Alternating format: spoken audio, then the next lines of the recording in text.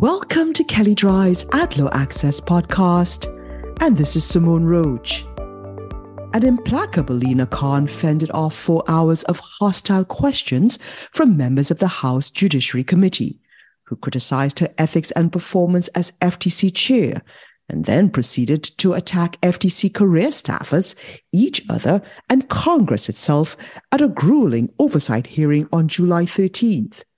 Accusations of mismanagement, cover-ups, conflicts of interest, and partisanship made good theatre and national news. But a potentially devastating development for the FTC went almost unmentioned and unreported. Midway through the hearing, the headline of the day was revealed by Representative Klein, who reported that the House Appropriations Committee had just voted to cut the Commission's budget by 25%.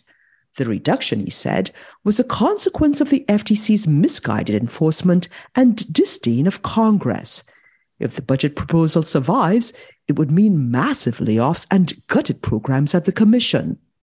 The hostilities came as no surprise, given the committee's preview of the hearing as an examination of mismanagement of the FTC and its disregard for ethics and congressional oversight under Chair Lina Khan. And if you follow our blog, Adlo Access, you know that at the last Oversight and Appropriations hearings, members aired similar grievances. But unlike other hearings, the tension between members of the committee and dissatisfaction with Khan were extraordinarily front and center. Along with the drama, which we will leave to other reporters, members of the committee raised many substantive concerns that are bound to affect FTC policy and activity. So without further ado, here is our rundown of the issues on the House Judiciary Committee's radar and the chair's responses. Opening remarks.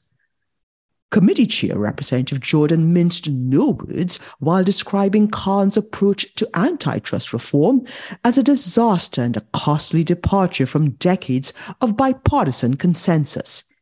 He attacked her approach to big tech and the methods by which the FTC has demanded information during investigations.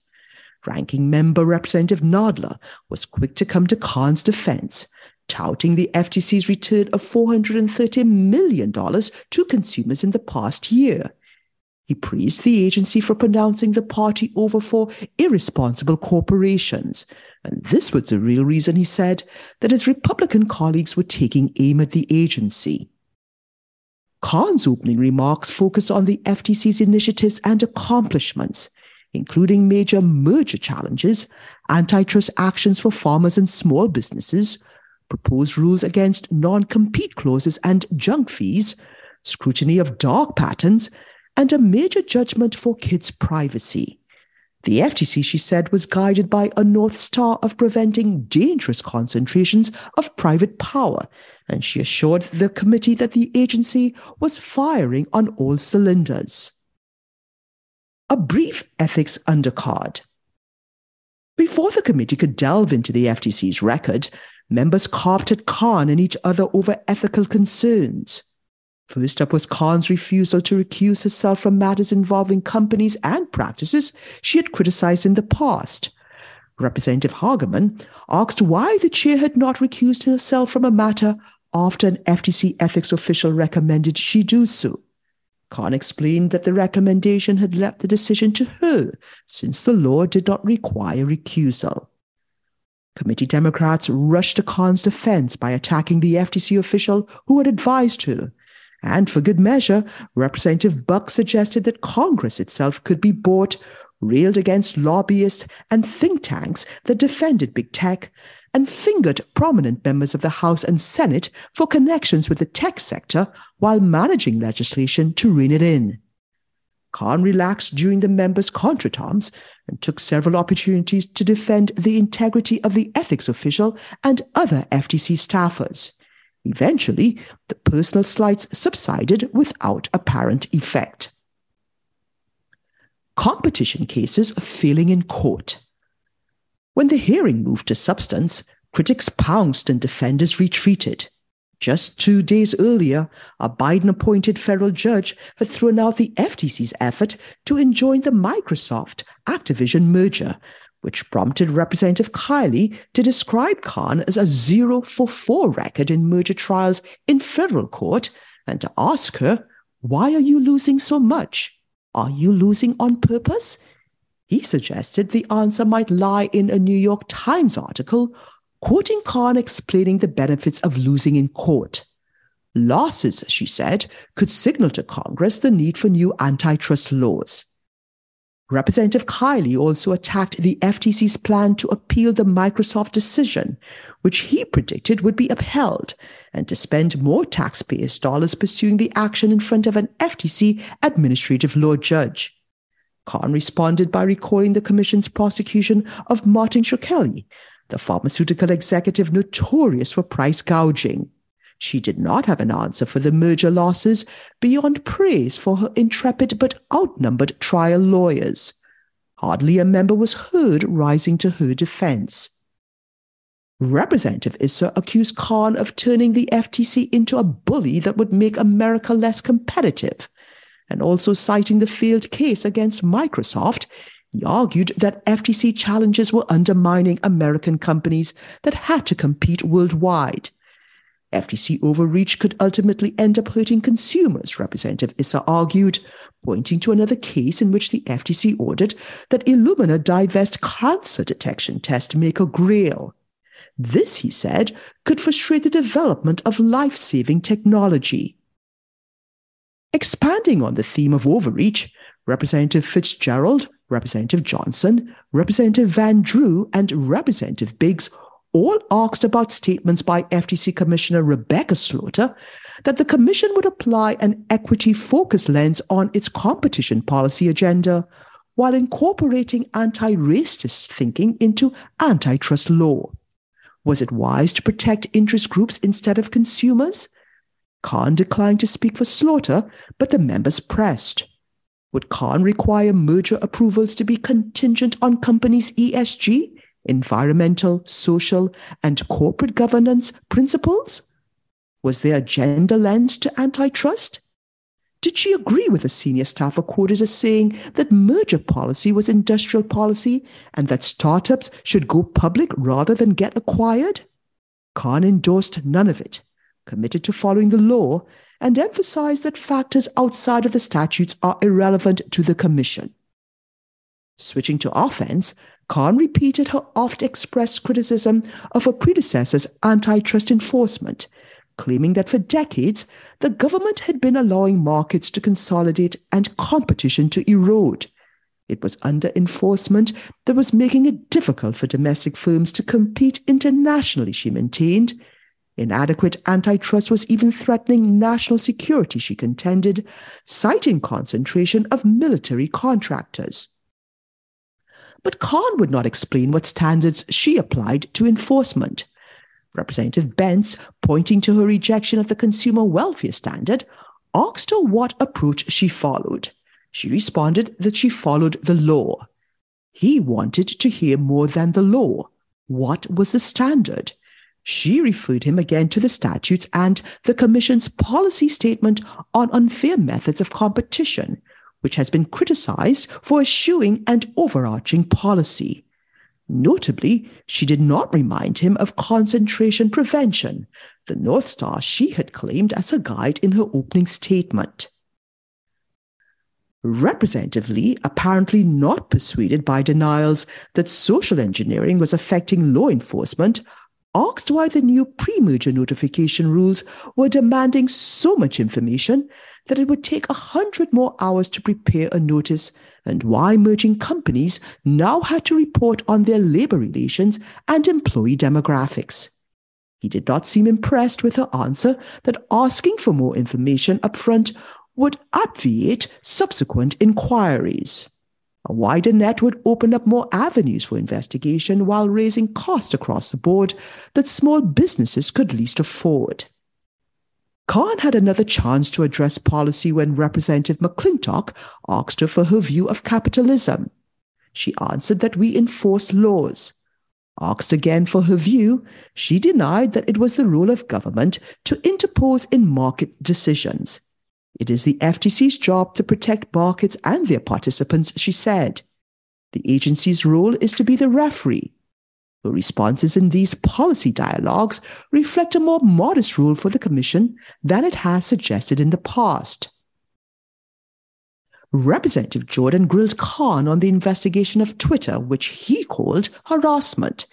The exchange gave her an easy opening, and she took advantage of it with a predictable response. First, she recounted Commission allegations against Twitter. Then she denied any impropriety. And finally, she rose to the defense of the career staff of the Commission.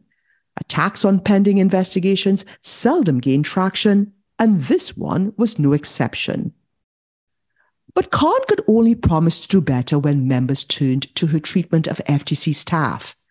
Representative Klein bemoaned the resignations of Commissioner Phillips and Wilson, and reports that dispirited FTC staffers had departed in droves, including 71 senior attorneys leaving in 2021 to 2022. Representative Fry also raised the annual Federal Employee Viewpoint Survey, which found that the percent of FTC employees who strongly agreed that the senior leaders maintain high standards of honesty and integrity had dropped from 57.6% in 2020 to 22.5% in 2022. And until her arrival, FTC scores typically topped the rankings. Members wanted to know what Khan was doing to improve morale. She admitted to management mistakes early in her tenure and reported corrections such as streamlining decision-making and holding more meetings with staff. Bipartisan support for data privacy. In one of the rare moments of bipartisanship, both Representative Buck and Representative Gates raised concerns about Americans' data privacy and the lack of regulation around data brokers. Khan agreed with the need for national legislation and also noted the FTC's filing of an amended complaint against data broker Korchava, which allegedly sold Americans sensitive personal information. Representative Bishop asked about the CID recently issued to OpenAI. Khan refrained from addressing it specifically, but she expressed general alarm over AI chatbots accumulating and disseminating a huge trove of data without any quality checks, potentially leading to misinformation, libel, and disclosure of people's sensitive information. None of the members disagreed. Rulemakings. Members gave mixed reviews of the rulemaking activity at the FTC, with the consumer protection rules faring better than the first competition rule of Khan's tenure. Non-competes. Representative Johnson asked whether it was fair to prohibit a small business from protecting its investment in employees by preventing them from jumping to competitors. Representative Bishop, who once litigated employment contracts, reflected on the variety of state rules that had evolved over the centuries to address non-compete clauses. Khan, he said, would displace them with one national rule. Her concern about concentration in business did not seem to apply to concentration of legal power. Khan assured him that the rulemaking had to observe extensive procedural protections. She expressed eagerness to seeing the feedback from comments to the proposed rule. Motor vehicle rule.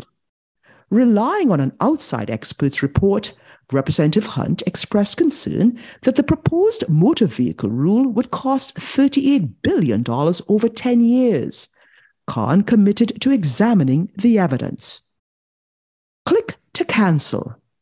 Khan addressed concerns of members, such as Representative Cohen, whose constituents are bombarded with unwanted subscriptions offers and renewals, by explaining the proposed click-to-cancel rule that would require services to make cancelling a subscription as easy as signing up for it. Junk fees.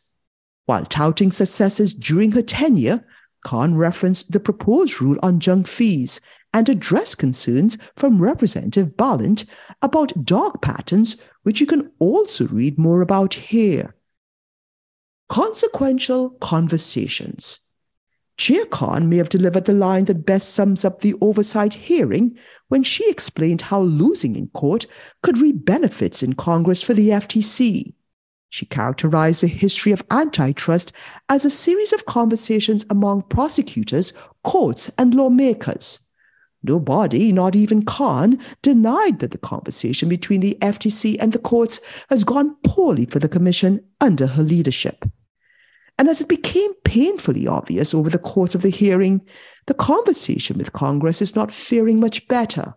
And although she received praise, some of it bipartisan, for some of the Commission's efforts, criticism outweighed compliments, and Khan did not rebut much of it. Indeed, she often declined to engage with members' questions, choosing instead to resort to anodyne evasions that reinforced their suspicions. On occasion, friendly members came to her defense. Ethical attacks failed to register, and consumer protection garnered more praise than rebuke. But too often on competition policy, she left her inquisitors frustrated with vagaries that gave her supporters little to work with. Disputes in courts typically reach clear and quick resolutions in the form of judgments and orders. Indeed, a day after the Commission noticed its appeal in the Microsoft Activision case, the Ninth Circuit summarily rejected it. In Congress, consequences percolate more slowly, but they can be much more momentous, as the FTC may soon discover. While Khan jousted with judiciary members, ominous signals of a crisis for Commission issued from a sedate House Appropriation Committee. In the GOP-controlled House, the agency is facing the prospect of a 25% budget cut, rather than the one-third increase it requested. Beyond the budget cut, the funding bill would corral the Bureau of Competition and erase Khan's signature initiative, her redefinition of unfair methods of competition. Among other restrictions, the bill provides not more than $165 million shall be for the Bureau of Competition. None of the funds made available for the Bureau of Consumer Protection shall be reprogrammed to the Bureau of Competition. And no funds may be used to implement, administer, or enforce the withdrawal of the Statement of Enforcement Principles regarding unfair methods of competition. Of course, the budget is far from settled. The Commission has plenty of time in another chamber to avoid the worst. In the Senate, the situation is not dire. Appropriators have voted to give the agency enough funds to cover inflation. But as the bidding now stands on Capitol Hill, the FTC stands somewhere between a massive budget cut and the status quo. And that is a perilous place to be. And if you'd like more information on what you've heard on this topic, please contact either Bill McLeod or Darby Hobbs, and you can find their contact details in the show notes. And also, please see our Advertising and Privacy Law Resource Center available at kellydry.com. And please download the AdLaw Access app for Apple and Android phones, available in the Apple app and Google Play stores.